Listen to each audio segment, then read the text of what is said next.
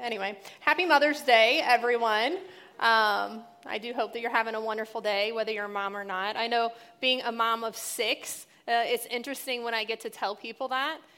Some people, like in this community, there's a lot of large families, and so I can tell, based on how you respond to that, how many kids you have usually. If I say I'm a mom of 6, and you're like, oh, okay, yeah, that means you have about 5, 6, 7, 10. But then there's the other ones where I'm like a mom of 6, and I'm like, oh my goodness. Like, why? Why do you have that many kids? I'll be praying for you. And I love being a mom of 6. Going from 1 to 3, I made a big jump there to 4. Everybody was like, you're having another one? Oh my goodness. But after 4, they're like, when's the next one coming? And so I still get asked that often, so I'm just letting you know we're done. No more kids after that. Little guy's 7, and I think we're good to go. Post diapers, it's actually awesome. So I'll just be praying for all of you to continue to keep that run going. Matt's sister has 5, so she's picking that up for us. Anyway, it is awesome being a mom. I love doing that. But I would say that what I love most is being a child of God, because that's where my strength comes from. That's where my peace comes from. That's what allows me to be a good mom. But second to that, I love being a wife. I love being a wife. That's my second calling. I know sometimes we can get that wrong, that we prefer our kids over our spouse, but that kind of messes everything up, because for my kids, the best thing I can do is show them how to be a good wife, to show them how to love their husband well, to show them how to have a good marriage, so that when they leave my home, hopefully many, many years from now, they know how to do that well and to have a good marriage. And so in priority, I have to focus on being a child of God and then being a wife first. And then my kids are taken care of, because God's a good God. Amen? Amen. So I wanted to share a couple testimonies before we dig in today. First of all, who was at the Encounter conference that we had at the beginning of the year? A few of you. For the rest of you, you should definitely come to that. It was amazing. But one of the pervading themes was that God was going to move in the community, and people were going to begin walking in off the street. So they were going to come, they were going to feel drawn to this place, and they were just going to show up. And so about a month or so ago, that happened. A guy showed up midweek, and he was broken, and he was wanting to find Jesus, and he's like, I don't even know why I'm walking in these doors. I just felt like as I was driving by, I needed to show up. We found him in the parking lot. And so I got to lead him to Jesus, a privilege to lead him to Jesus. And now he's being surrounded. People are reaching out to him, and things are happening in his life. And I just wanted to share that because that's how big our God is. At the same day, there was a youth that walked in, and she said, I've just been lonely, and I feel like I've lost all the people around me, and I just heard good things about this place, so I wanted to show up. A youth. That's a big deal. It's a big deal for anybody to walk into a place where you don't really know anyone, but for a young kid to walk into a place, a youth group, not knowing anyone and saying, I just hope that I find community here, it's huge. It's impactful. And so since then, there has been so many stories. I shared this in our Jerseyville campus, and they were like, hey, guess what? It's happening here too. Let me just tell you of all the people that are showing up and calling in. And so God's really doing something. In a world where it seems like things are going in the wrong direction, God is moving. He is calling people. He is drawing them. And if we will just be a lighthouse for God, if we will just be a place that embodies his presence, then God will bring them to us. And I don't mean just here in this building. I mean you, yourself, in your home. There was a book that I read called Prayer Evangelism. It was fantastic. But the story that stuck out to me the most is that this group of people, before they ever said a word to anyone in that community, they went around praying. And they would pray day after day after day at 1 o'clock every Friday or whatever it was. And then after some time, they decided that they were going to go witness to some people in that community. And there was a lady that was waiting for them. Before they even came up to the door, she walked out, and she was like, I've been waiting for you. And they're like, what? Waiting for us? Like, we didn't make any announcement that we were showing up. And she was like, I've been watching that you walk around here at the same time every week, and I always feel peace. I always feel peace. God was ministering to her before anyone said a word, because they were embodying the presence of God. And so I just want to encourage you, if you will do that, God will bring people to you. There will be people that were saying, I was waiting for you to show up. I was waiting for you to speak to me, because I felt God doing something beforehand. And so that's the church we want to have. That's hopefully the homes that you want to have, and that's the life you want to live. that God is making an impact through you before you even say a word. Amen? Amen. So I want to talk to you today about a story in the book of Exodus and about a mom on Mother's Day. And in the beginning of Exodus, it kind of opens up and it sets the setting for where we find this mom. And what was happening is Genesis had been talking about this family, Jacob and his sons. And so Exodus opens up and says, okay, they're all dead. They're all gone. And what happened is the Pharaoh that knew Joseph, that was giving favor to the Hebrews, he's dead too. And so all of the people that were kind to the Hebrews, that were kind to this nation, that were taking care of them, they're all gone. And a successor rose up that didn't know Joseph, and he saw the Hebrews as a threat. And it says in the first chapter of Exodus that he looked around and he said that all of these people, they have multiplied more than even we have. And one day they're going to go and side with our enemies. And so we need to do something about that. And so his plan was to oppress the Hebrew nation, to put them in slavery and in bondage. And he was thinking that if he did that, then they would stop reproducing. And that they would grow and they wouldn't come and go against him with their enemies. And so as they put them under tribute of slavery, he found that the opposite was happening. They started multiplying more. I'm sure that was a head scratcher. He's like, why do these people keep multiplying when they're in slavery? Why do they want to have kids in this? So he's like, okay, this is what we'll do. We'll oppress them more. We'll just make it harder. We'll make their work and their tasks more. But yet the Hebrews, they multiplied more. So he had to come up with a new plan, and he said, okay, well, what I'll do is we'll just order the midwives when the Hebrew women were having babies, that if it's a daughter, leave her alone, but if it's a son, kill him. Kill the son. And thankfully, we read in Exodus that the Hebrew midwives, they feared the Lord, and they said, no way.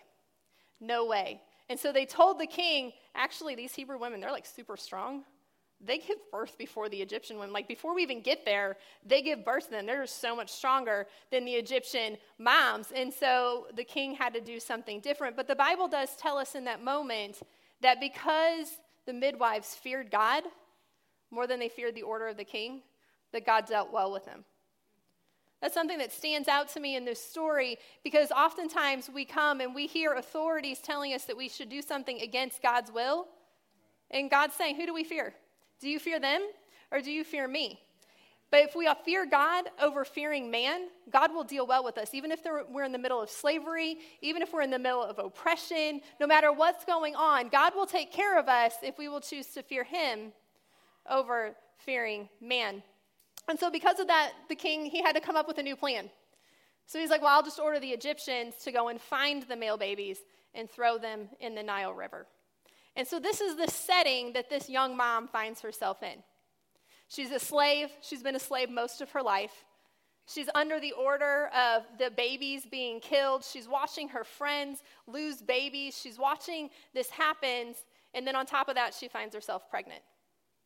She has 2 other young kids that she's caring for in the midst of this situation. And I can only imagine the fear and the anxiety and the stress, maybe even the anger that she was experiencing in this moment when she finds herself pregnant. What am I going to do? Like, can you put yourself in that situation? What am I going to do with this baby? I need to figure something out. And then you got 9 months that you have to worry and wonder and pray about what to do. Yehocheved, she was born a slave, only known slavery, hasn't owned property, under the authority of these taskmasters,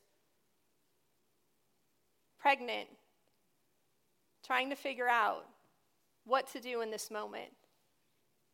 And so when this baby's born, we're going to read here in Exodus 2, 1 through 10, how she handles this situation. It says, a man of the house of Levi went and took a wife, a daughter of Levi. So the woman conceived and bore a son. And when she saw that he was a beautiful child, she hid him for 3 months. But when she could no longer hide him, she took an ark of bulrushes for him, daubed it with asphalt and pitch, put the child in it, and laid it in the reeds by the river's bank. And his sister stood afar off to know what would be done to him. Then the daughter of Pharaoh came down to bathe at the river, and her maidens walked alongside the river. And when she saw the ark among the reeds, she sent her maids to go get it. And when she opened it, she saw the child, and behold, the baby wept. So she had compassion on him and said, This is one of the Hebrews' children." Then his sister, Moses' sister, said to Pharaoh's daughter, "Shall I go and call a nurse for you from the Hebrew women, that she may nurse the child for you?" And Pharaoh's daughter said to her, "Go." So the maiden went and called the child's mother. Then Pharaoh's daughter said to her, "Take this child away and nurse him for me, and I will give you your wages for it." So the woman took the child and nursed him. Then the child grew, and she brought him to Pharaoh's daughter, and he became her son. So she called his name Moses, saying, "Because I drew him out of the water." So let's pray before we dig in. Dear Father God, I thank you so much for your word. I thank you for the truth in it. I thank you for the wisdom that we find in your word, Lord. But I thank you for the power in it, the power that it never returns void, Lord God, that there is the truth that can transform a heart, that can build faith, that can give us everything we need. And so, God, today I pray that every heart and every ear is open to hear what you have to say. In Jesus' name, amen. So these are 10 short verses. But there is so much in this story. I enjoyed reading and studying this story, and there was tons that I could pull out, so I shrunk it down for you. But the first thing that I pulled out is clearly Moses had never been pregnant. I don't know if you noticed in verse 2, it said, "And she conceived and bore a son." Yeah, well, that's the way a father would definitely write that story, but a mother would write that story just a little bit different. It would be kind of more like she conceived, she had morning sickness. She had cravings. She really wanted pickles with pizza and ice cream all at the same time, but only today because next week she's going to want something completely different. Then she heard a heartbeat, yay, and everybody should be excited about that. She had some sciatic pain and exhaustion, and she found out the gender, and then a very long labor story that we don't have time to really even come up with one right now. Then she bore a son. Am I right? Like, seriously. So we can tell, based on how the Bible is written, who the author is. But what we see is that at the time when Pharaoh's cruelty rose to its height, when Pharaoh was oppressing the people in some of the greatest horrific ways, it was at that moment that God brought a deliverer. He brought a deliverer. And when men are projecting the church's ruin, God is actually preparing for its salvation. In a time right now when it seems like maybe things are going in the wrong direction, I just want to encourage you that God does have a plan for salvation. But when the enemy is planning your destruction, God is planning for your victory. Do you see it when you're in a challenging situation? Do you see what God is doing in the midst of your struggle? And do you trust that he has a way of escape for you? Oftentimes, our salvation, our answer, comes as inconspicuous as a baby did here in this moment. Sometimes we really have to look, and it really takes some faith. But God is truly up to something good. And so the title of my message today is, What is God up to? What is God up to? What is he up to in your life? What is he saying to you? What is the plan that he has for your life that he's wanting you to grab hold with some faith to? And so there's a couple points in the story that I want to point out to you. Number one is that it says she saw he was beautiful. And this was interesting to me because I would hope that every mother would have a baby and see that the baby is beautiful, right? I mean, it's kind of sad if your mom doesn't think you're beautiful, right? So this Hebrew word that is tov, it means pleasant, agreeable, good, favored. It means favored. And so if we jump over to the same story in Hebrews 11:23, it says, "By faith Moses' parents hid him for 3 months after he was born because they saw he was no ordinary child." They saw he was no ordinary child. And then it says, because of that, they were not afraid of the king's edict, of the king's ruling. So what the Bible is telling us is it's not that he was just beautiful, that there was something that they were seeing on him. There was something that was different than the other babies that they were seeing on him, because Jochebed, she had 2 other kids. She had Miriam and she had Aaron. And so it wasn't that she was having favorites at this moment, but she was saying, I see something different in this baby. If we go to Acts 7:20, same story. It says, at this time Moses was born and was well-pleasing to God, and he was brought up in his father's house for 3 months. So what they were seeing, this non-ordinary thing, was that the hand of God was really on this baby. Do you see where the hand of God is on your life? Do you see what he's highlighting to you? Do you see where his favor is, the direction that his favor is pointing in? Or do you miss that? Because we can't take a step of faith. We can't move forward if we don't see the direction that God is pointing in. And oftentimes it's inconspicuous as favor. So I just want to ask you today, where is there favor in your life? What is God highlighting? What is he blessing? And are you moving towards that? You have to see what God is highlighting so that you can move. There's a funny story from probably a couple months ago now. Matt was on the playground with the kids, and it was a really cold day, so he loves this story. It was a really cold day, and so I was in the car, as every good mom should be on a cold day, cheering them from the car, saying, good job, and he was out running around playing with the kids. Actually, the older kids I kind of kicked out of the car, and they're like, what? But the younger kids he was running around playing tag with, and I could kind of see him running around and chasing them, and then all of a sudden he comes back limping. And I was like, oh no, what happened on a playground with our kids? And so he was like, well, okay, I was playing tag with the kids, and we were running, and Evie was gaining some ground on me. She was getting a little closer, and so what I decided to do, and it was at Lakeview Park. Do you guys know that little zip line that's maybe about 2 whole feet long and pretty, okay. So he was going to grab the zip line, fly across it, jump off, and gain some ground on her. But what actually happened is he grabbed it, he couldn't get himself to jump off, and he slammed into that pole that was at the bottom. Yeah, and cracked his kneecap. So he came limping, and I'm like, man, she's 11. So first of all, you couldn't outrun her. You had to jump on the zip line, and you didn't see the pole that's on the bottom that you cracked your knee on. So he wound up going to the doctor, and she's like, you fractured your patella. Fractured his patella because he didn't see a pole on the bottom. Now I realize that story might not be like super pointing on that, but it was a great opportunity to be able to share how Matt plays on the playground and get him back for a few of the things that he said to me. But the point is, do you see what God is highlighting? Because God's going to highlight things. He's going to highlight favor. He's going to highlight open doors and tell us to move in this direction. But he'll highlight poles too and say, hey, don't hit that. So we have to be in tune with God, and we have to be able to see what he's highlighting to us. Do you recognize when he's doing that in your life? Do you recognize it so you can align your life with where he's pointing? Point number 2 is that she took a step and then she hid him. So when she saw that God was clearly favoring this child, that there was something about this child, she took the only step she probably knew to take in that moment and say, like, what do? I hide him. Like, it's the only step that I know that it's in front of me, but I'm going to take that one. It probably doesn't even seem like a good step, because hiding a little infant baby when you're under the bondage of slavery probably is not, in our view, in the world's point of view, the best step. Because I know for me, like, I've tried to keep my baby quiet in church when they were young. Have you guys ever done that?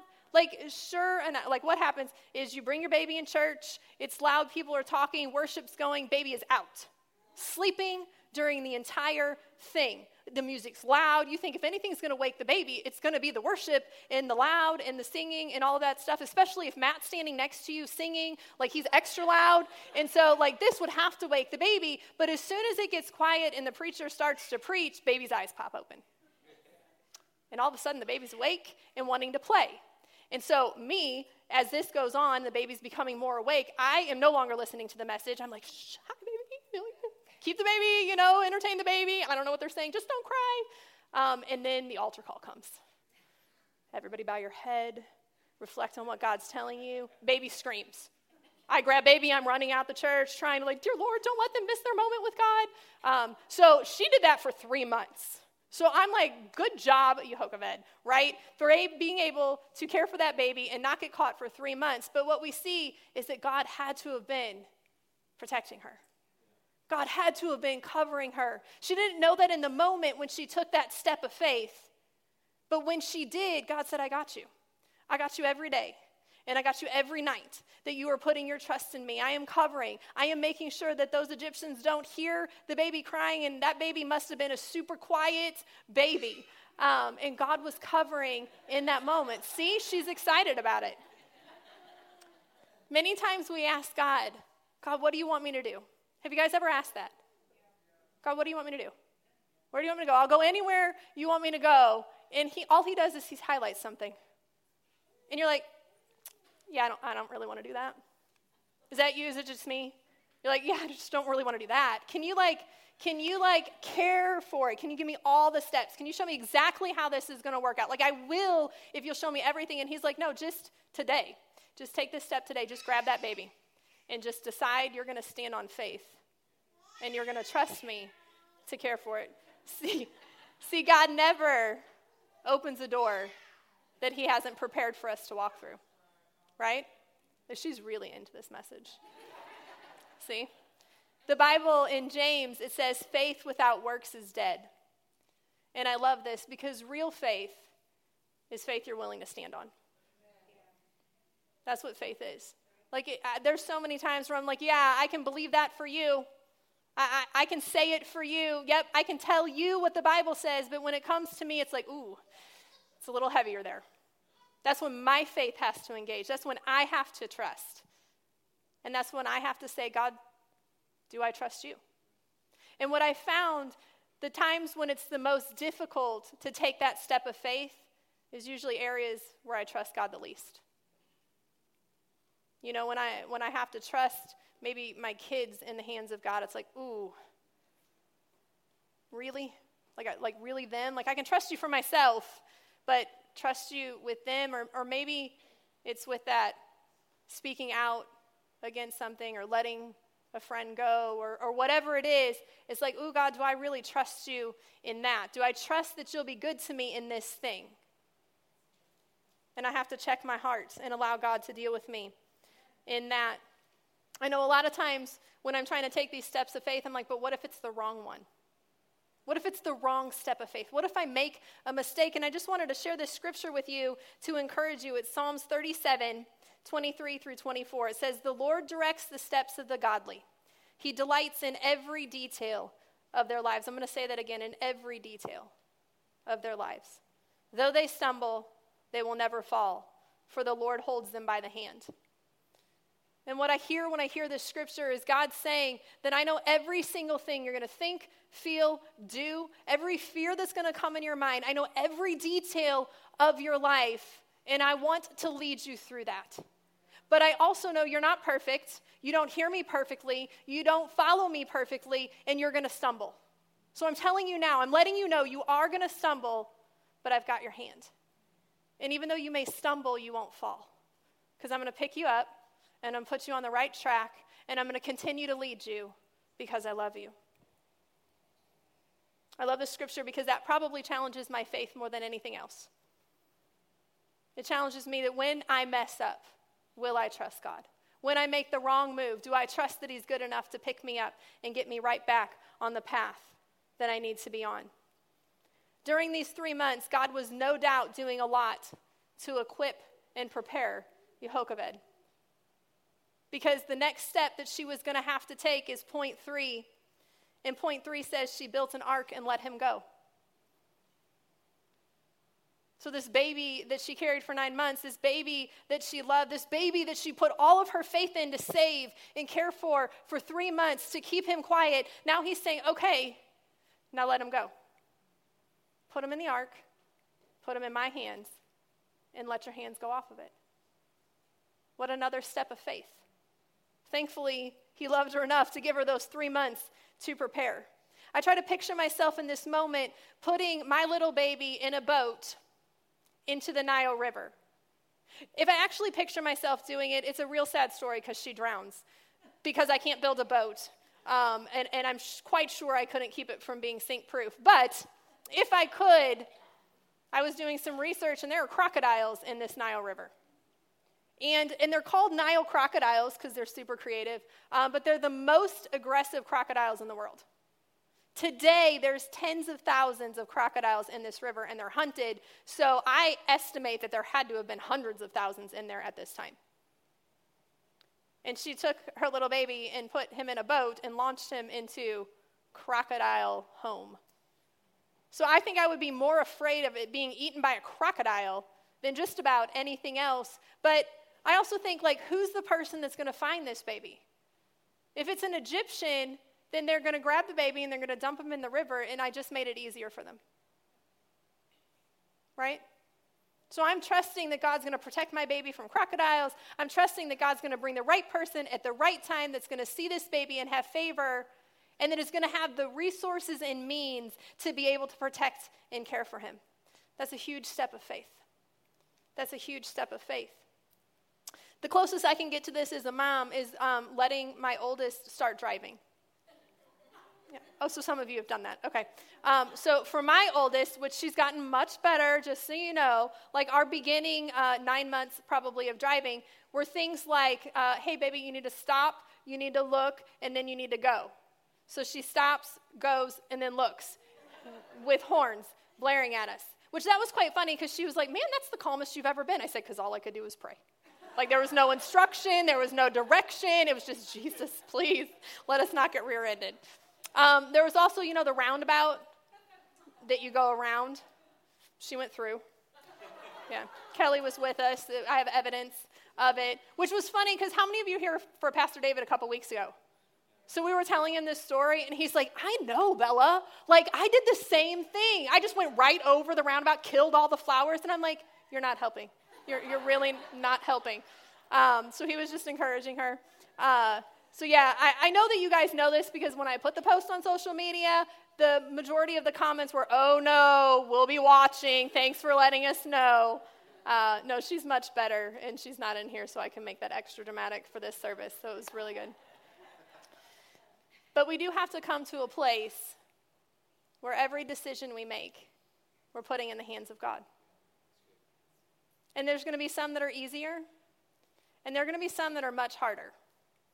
And I make light of letting my 16-year-old go driving, but it was actually a big step of faith for the reasons I just told you. But also because there's other drivers on the road that drive just like her. And I am letting her go in the hands of all of them as well. But there are going to be other things. There's one day I'm going to have to let her go to college. One day I'm going to have to let him marry someone. That's a big step of faith. One day I have to do all kinds of things, but I have to trust that God's not going to let me fall, even if I stumble in those moments. This is based off of Psalm 127:1, and I thought it applied really well. It says, since we cannot obtain security through independent effort, let us resolve ourselves to depend on God. It's really a false sense of security if we think we can do it on our own. When we think we have it all together and we think we have it all figured out, we're probably closer to some major fall or major stumble than what we really realize. Because if our focus, if our attention, if our trust isn't in the one who stood outside of time, the one who's already been there, the one that created us and knows us better than we know ourselves, if our trust isn't in him and it's in ourselves, we're in trouble. Because I know I don't know it all. I mean, I know that some of you may think I know it all, but I really don't know it all. I know Matt really believes that I know. I don't know it all. And I don't want to have to know it all. I don't want to have to carry the weight of trying to know it all. And God says, I don't want you to carry that burden. I want to do it for you. And if you'll just let me lead you step by step, the only thing I require is your trust. I require your faith. I require you when you get to those moments and it's hard for you to look to me rather than to look at what's around. And I require you oftentimes to let go. And I think what I have to let go of most of is my control. My control. God, I'm going to give it to you. I'm going to give everything that matters, everything that I care about, everything that I love, I'm going to give it to you because I trust you can do more with it than what I can do. And God teaches us this throughout the Bible. That's why we tithe. That's why we Sabbath, because God's like, I'm trying to teach you to trust me. Because if you can't tithe and if you can't Sabbath, how are you going to put your kids in my hands? How are you going to put your future in my hands? How are you going to trust me when I ask you to step off into something you can't see if you can't do these simple things, these worldly things? God's asking for our trust, not for him, but because we need it. As we go further in the story, it says that Miriam, who is Moses' sister, she was probably about 7 around this time when she's standing at the river watching her mom launch her baby brother into this crocodile-infested water, hoping that his life is preserved. And that's not the first time that an ark preserved life. You guys remember the story of Noah? And I can only imagine as Yehoshaphat was building this ark, she was remembering that story. Remembering how God commanded Noah to build an ark, and how Noah built something that had never been built before, and he was trusting these coordinates that God had given him to build something that was going to save him. Can you imagine if God just gave you coordinates or measurements to build something, and you've never seen it, and the world's never known it, and he's saying, and then one day I'm going to tell you to get in it, and I'm going to flood the world, and you're going to have to trust that that thing is going to save you. And I'm thinking that as she's building this ark and she's letting him go, that she's going, God, do it again. And Miriam is hearing these prayers, and she's seeing the faith in her mom being pointed to a God of her ancestors, a God of these stories, a God that she's heard of, that she's hoping shows up for her. And this little girl watched her mom walk in faith and courage. And in this moment where she's standing here and the Pharaoh's daughter finds her brother, she has to step out in faith too. Could you imagine being 7? You're a slave, that's all you've ever known. You've watched babies being thrown in the river. Friends, siblings, and all of that. And here's the king's daughter, the one who ordered that cruelty's daughter, finds your brother, and at 7, you have to step up and speak. Step up and have courage. It's amazing faith. And I am confident that if she did not see that faith displayed before her, that she wouldn't have had the courage to do that in that moment.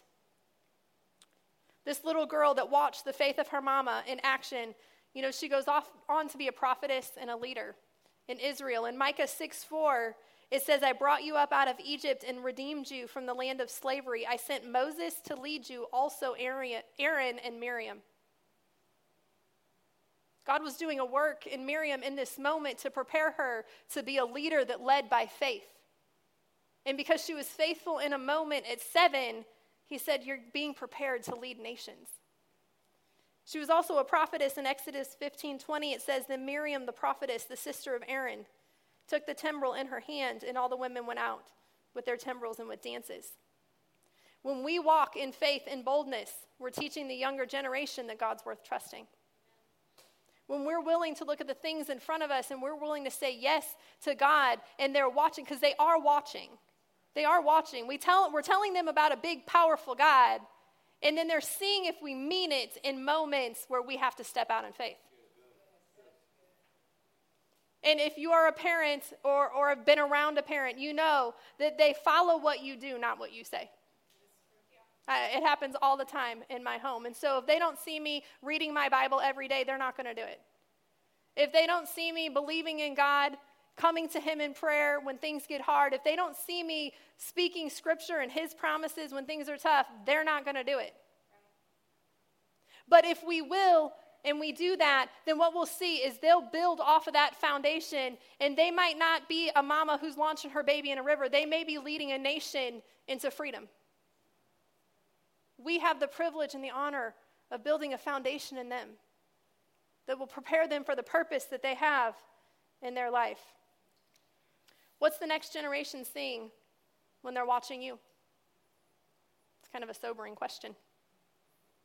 I know for all of us, we can say we can do it better because we can always do it better. But I'll say this, if your heart is pointed to God, if you're living a righteous life, if you're seeking him and you're leaning on him, remember, even though we may stumble, we won't fall. We won't fall. Because sometimes the best lessons that our kids can learn is watching us stumble and come back to God anyway. Watching us stumble and seeing him pick us up. If we did it all perfect, then they wouldn't know what to do when they stumbled. And they wouldn't see that God loves you even still. So don't be afraid to stumble in front of him. Don't be afraid to take those steps of faith, even if maybe it's the wrong one. But make sure, like I said in the beginning, where my first priority is being a child of God. Above a mother, above a wife, above a pastor, above anything else. My first priority is being a child of God, and everything else flows out of that. Because if I'm not close with him, and if I'm not focused on him, and if I'm not developing that relationship first, then I can't trust him like I should for all the other things.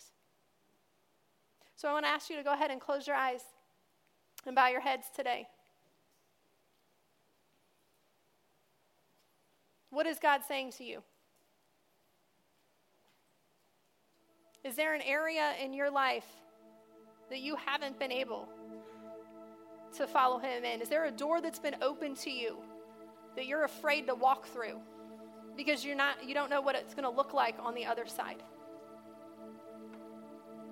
Is there something that God's highlighting to you and you see it and you're afraid to take the step to move towards it? God's saying, just surrender that fear to me. Trust that I have you. I created you. I knew that you were going to walk into this moment. And in this moment, I have already been here. I have already prepared everything you need. I have the wisdom, I have the resources, I have the connections and the relationships, everything you need in this moment. All you have to do is trust me. And if you'll walk through it with me, you're going to come out on the other side and you're going to be stronger, more prepared, more equipped, and less burdened because you let me walk you through.